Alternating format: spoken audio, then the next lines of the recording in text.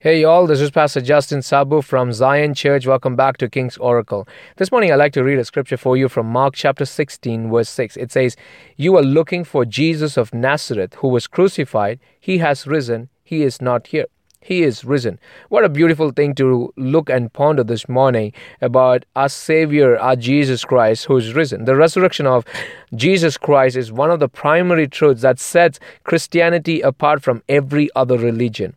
No other God has ever taken on form of a human so he could give his life as a ransom for his followers, but only Jesus. No other God has ever died a humiliating and brutal death on the cross because his love for mankind was so great, but only Jesus. Have you ever understood this? No other God has ever descended into the depths of hate and waged war on death, taking hold of its case forever. Revelation 1:8, but only Jesus. And no other God has ever risen victoriously from the grave, trampling death, rescuing those who choose to believe in him into a life of eternal bliss, but only Jesus. Oh, what a love is that. I mean, just try to understand. There is no other person in the entire world who has done what Christ has done to save us. Save you. And this morning, no matter what you're going, where you're going, or how you're going through, but one thing that I can give you assurance is my Christ is risen, and he's risen for us. And that's the thing that separates us from every other religion. Now, because of Christ's resurrection, those of us who believe in him have the guarantee that death will not have the final say. Life will be our eternity.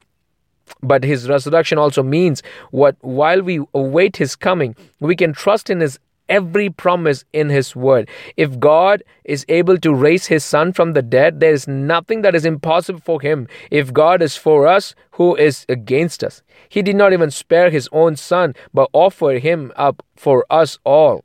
How will he not also with him grant us everything? And that we read from Romans chapter 8 verse 31 to 32.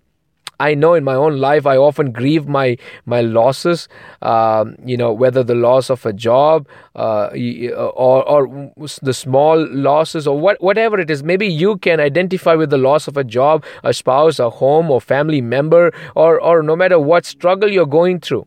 As one with no hope for restoration, maybe that's your story.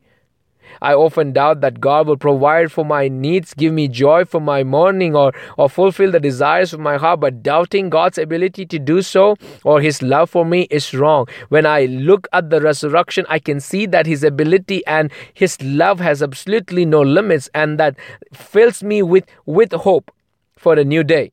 Today, if you are struggling with hopelessness, take a long, steady look at the risen Savior, Jesus Christ, and may the God of hope fill you with all joy and peace as you believe, so that you may overflow with hope by the power of the Holy Spirit. And that we read from Romans chapter 15, verse 13.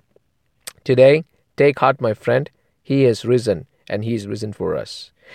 Just as a step of faith, if you don't mind, if you're driving, just look straight and keep driving. If you're in your living room or wherever you are, if you could just find a few minutes, let's just take a step of faith right now. Father, how can I thank you for the gift of your Son? Your love leaves me overwhelmed. May the reality of Christ's resurrection take root in my heart and produce a hope that overflows even in the darkest valleys of my life. Help me to know that at all times you love me and are able to do the impossible in my life. Thank you for your grace and your mercy that continually leads me in every path that you want me to go. Thank you for your grace, O Lord. In Jesus' name we pray. Amen and amen. May the Lord continue to bless you wherever you are. God bless.